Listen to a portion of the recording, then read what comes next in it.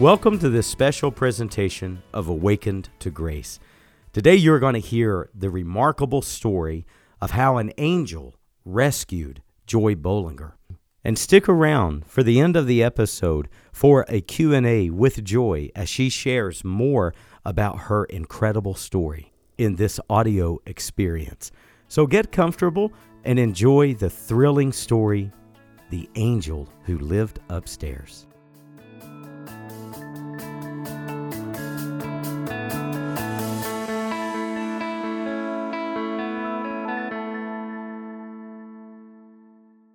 So it was the winter of 1967, and I was a very naive, wide-eyed, 21-year-old Midwestern young woman realizing a lifelong dream of traveling the world as a stewardess.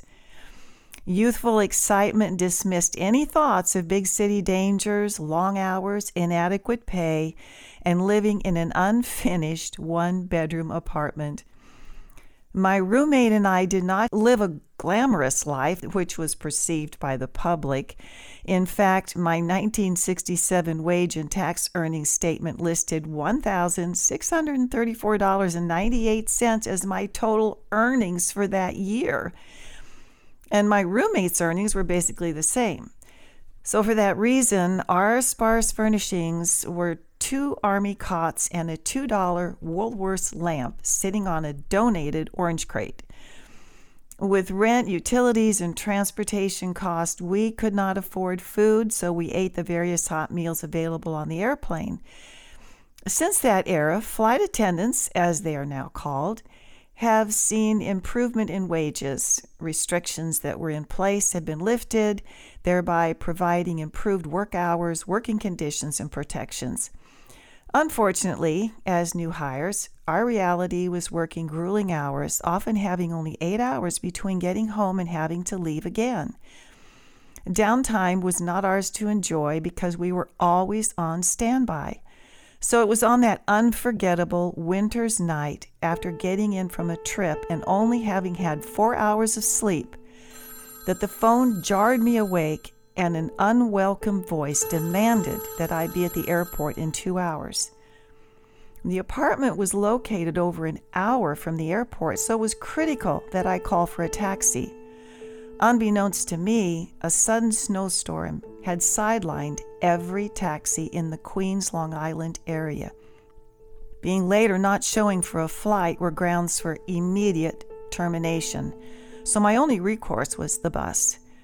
Quickly dressing and gathering my pre-packed small suitcase, suit bag, and a shoulder bag, I left the safety and warmth of the apartment building and entered a foreboding black and frigid night.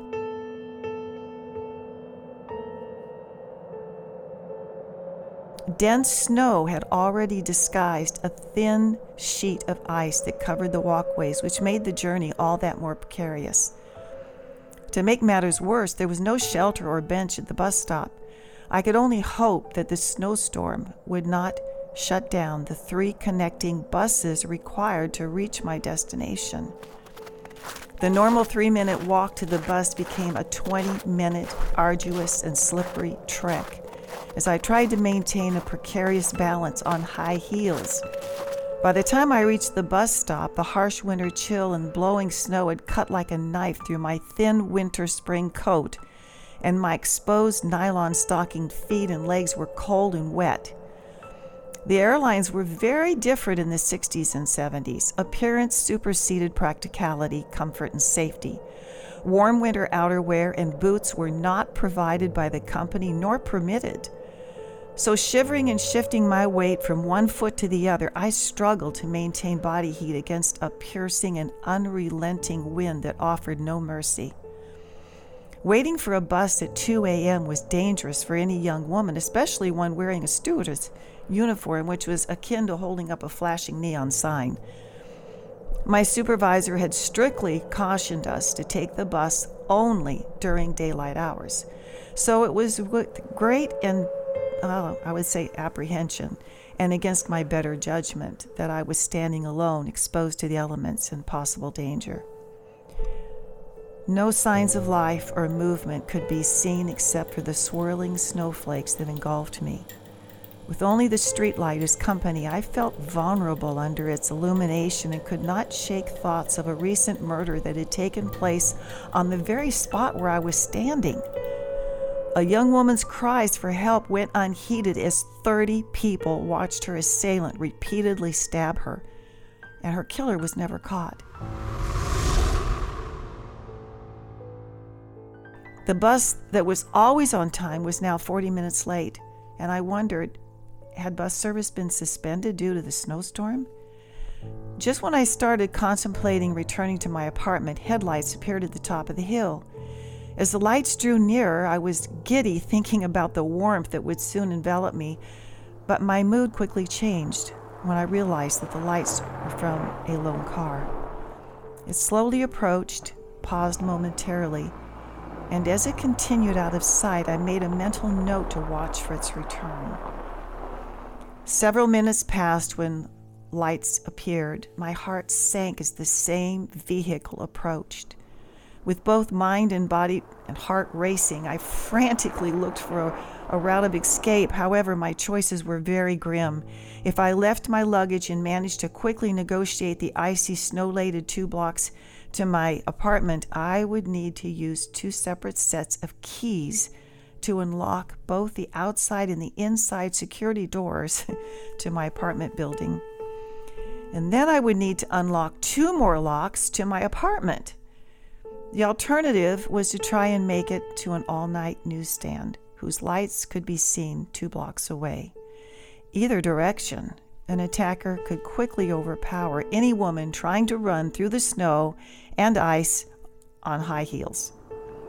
So it was with great relief that I watched the car continue down the street and vanish out of sight. I consoled myself with the thought that the driver was lost and verbally chastised myself for having such irrational fears. The howling wind grew fiercer, encapsulating my feet in a small mound of snow, and by then my feet were numb and my hosiery could not hide my bluish legs.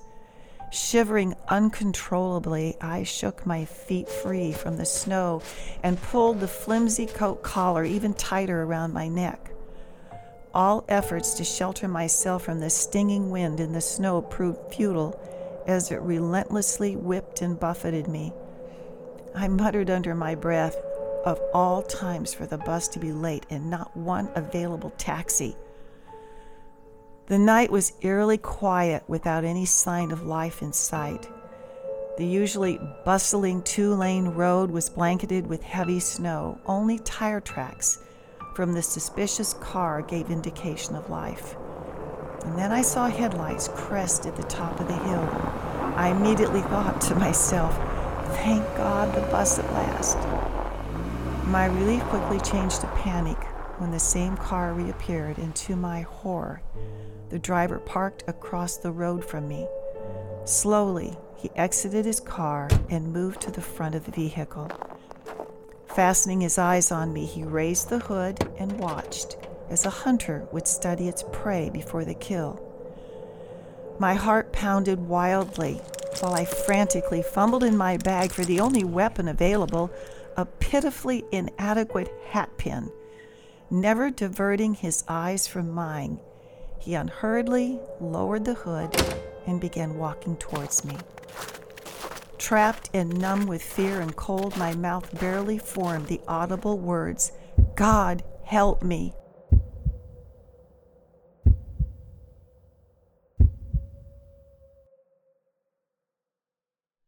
Without warning, I heard a man's firm yet comforting voice behind me. "Would you like to share a taxi?" I quickly turned to see a stranger dressed in an airline uniform. My mind was racing with rapid-fire questions. Where did he come from? What taxi? I didn't see a taxi. How could he get a taxi? Why didn't he have the taxi come to his apartment? Those questions lost their importance when, just as stealthily as my rescuer had appeared, a yellow taxi instantaneously pulled to the curb. Without responding to the man's kind offer, I quickly slid into the taxi's welcoming warmth and safety. As we pulled away from the curb, I could see the would-be assailant sprint to his car. The ride to the airport was a blur of emotions. I was in shock and shaking with the overwhelming realization that had this man not appeared when he did, I would have been another statistic. Conversation was mostly one-sided as I babbled about my horrific experience and expressed my extreme gratitude for rescuing me. Oddly, my cab companion seemed undisturbed by the incident. In fact, he asked no questions and barely spoke. As we neared the airport, I asked him where he lived. "I live upstairs in your building," he answered matter-of-factly. Strange, I had not told him where I lived, nor had I seen him in my building or in the neighborhood. He assured me that he lived in my building, but when I asked for his name and apartment number, he ignored me. No matter, I thought. I'll look him up later.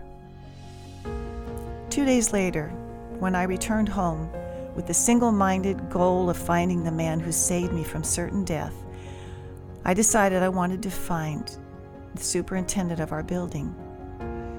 I immediately went to him and told him of my terrifying night and subsequent rescue.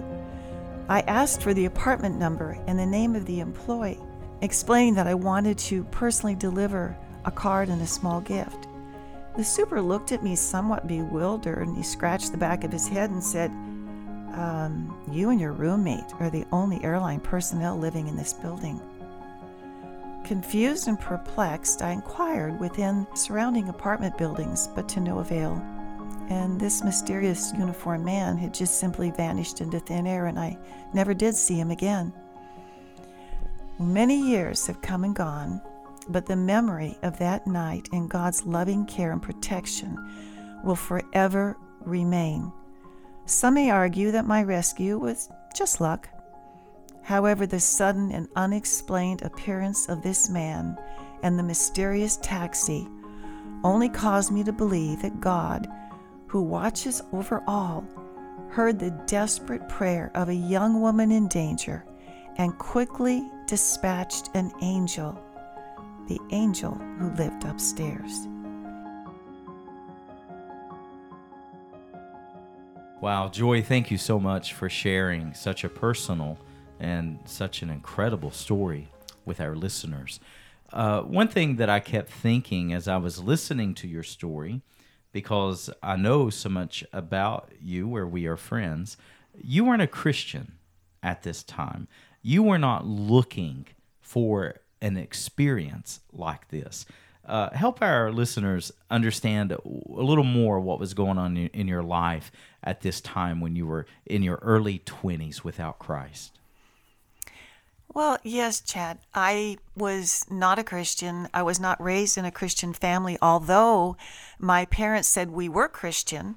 We very seldom went to church. And as a young child, I was curious about God. I was told as a child that Jesus Christ was just a prophet. He was just a man. And so my mother, I would tell her when I was little, is there a heaven and a hell? And she would say, well, there's a heaven for good people and there's a hell for bad people. And that made no sense to me. I couldn't, in my little mind, I couldn't justify that because there were times when I was bad as a child and there were times when I was very good. And so I couldn't reconcile that in my little mind. And so I didn't go to church, and I wasn't really seeking, but I was, I think, always questioning what would happen to me when I died. And I think this experience, I didn't really realize until I became a Christian what had really happened that night.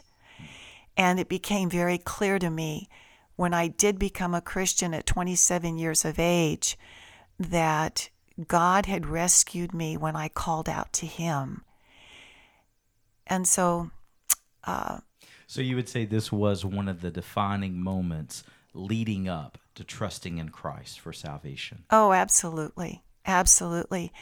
I really, after that experience, began to wonder, because I knew I'd called out to God. Yeah, I thought that was interesting as you were telling your story, that even though you weren't a believer, you prayed, God, help me. Yes. Did you find yourself praying more often after this experience? No, not at all. And that was what was so unusual, that something inside of me triggered me to just call out to God. And I did. And the whole experience was so remarkable. I mean, it was absolutely impossible at that time to get a taxi. All the taxis had been canceled because of the blizzard. It was an actual blizzard. And what city and state was this in? this was in Queens in New York. I thought I heard you say Queens. Yes. Okay. And so, the only choice that I had was a bus. And we had been warned, never, ever take a bus except in daylight. But the alternative was, if I didn't get there, I was fired, because that's the way they ran things. If you didn't show, you were fired immediately. And so I was really putting my life on the line to do this. But it was so amazing to me. I knew something was different. I mean, this man just appeared out of nowhere, and this taxi appeared out of nowhere. And how in the world would the taxi know to meet him on the curb across from the bus stop? There was no building there. Wow. Why didn't the taxi go to his supposed apartment building to pick him up? I started to think about these things, and I thought, this had to be something really unique and different.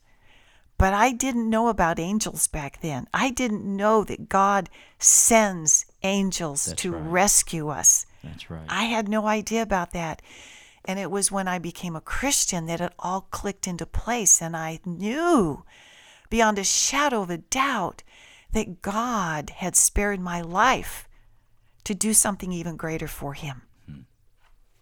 Well, it is a remarkable story, and I thank you for sharing it with us. Joy, what would you say to someone who has not yet put their trust in Christ? Perhaps they grew up like you. Christianity was just not relevant to their family. And so now they find themselves listening to podcasts like this. They find themselves praying from time to time, and they feel a draw. What would you say to someone who's maybe they're in their early 20s, maybe they're in their 60s or 70s, but something is drawing them to Christ? What should they do? Well, I believe that it's the Holy Spirit that draws us to him. And I think that the Lord had been letting those questions always be in my heart and my mind, that I would seek him. I think that's what the Lord is always leading us to do, is to get to that point in life that we start to question and seek him for the answers. And it was just, that was the beginning of the seeking. And then when I married a man who was very abusive, I started wondering, God, and I would talk to God then, why is this happening to me? And yet I still did not have a personal relationship with God and Jesus Christ, but I was asking questions I don't understand. And it was actually being in an abusive relationship that led me to the cross. And one winter's night, it was another winter's night, my sister-in-law and my brother came in from Alaska, and she cornered me in a room. She was a Christian, and she wanted to talk to me about God and Jesus. And I just felt like there was a war going on inside of me. One saying, run, get out of this room. The other saying, no, stay and listen. And I finally listened to what she was saying. And the presence of God came so strongly over me. I started weeping and weeping. And I gave my life to Christ that night. And you were 27. I was 27. And I have never looked back. Yes. Never. Well, Joy, one of the things that I enjoy about our conversations is that you are thoroughly biblical. And I think in an episode like this, where it's pretty remarkable, it's a pretty unbelievable story in some degree, because, you know, what are the odds, as you were saying, that all of these events took place? One thing that I love about our conversations is that you really understand the Scriptures.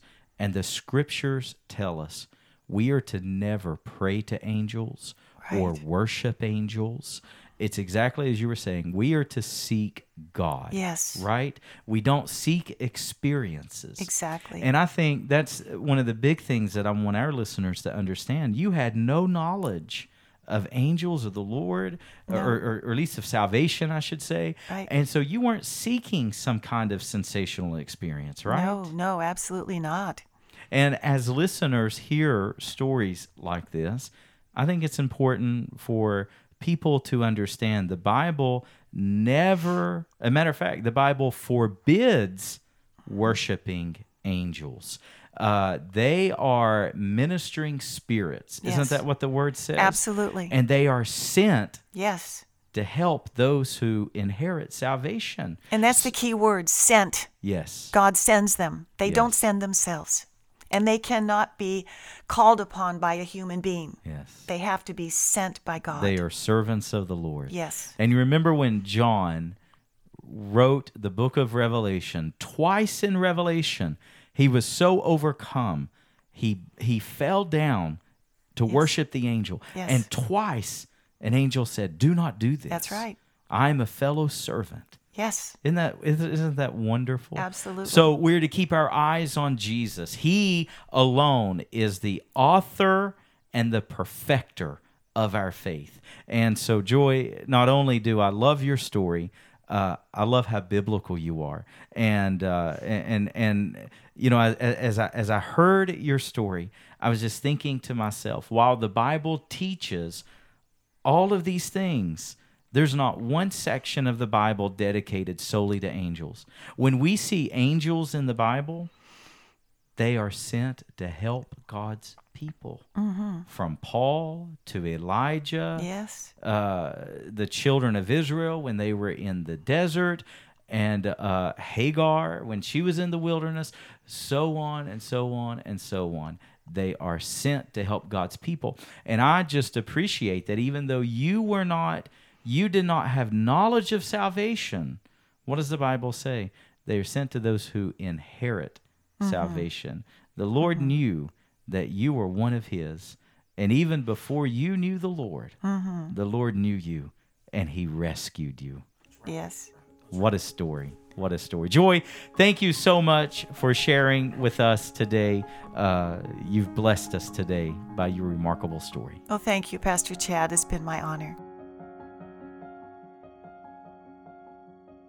Awaken to Grace is about spiritual growth for everyday life.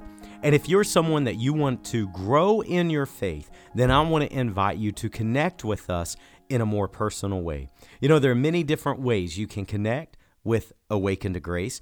First of all, you can visit our website, awakentograce.com. Second, you can subscribe to our podcast. It is Awaken to Grace with Chad Roberts, wherever you get your favorite podcast. Third, I want to invite you to download our free mobile app. When you search Awakened to Grace wherever you get your apps, then literally hundreds of resources will be free at your fingertips. And then lastly, I love to hear from listeners. It makes my day when people shoot me a quick email. And I want to invite you to email me directly.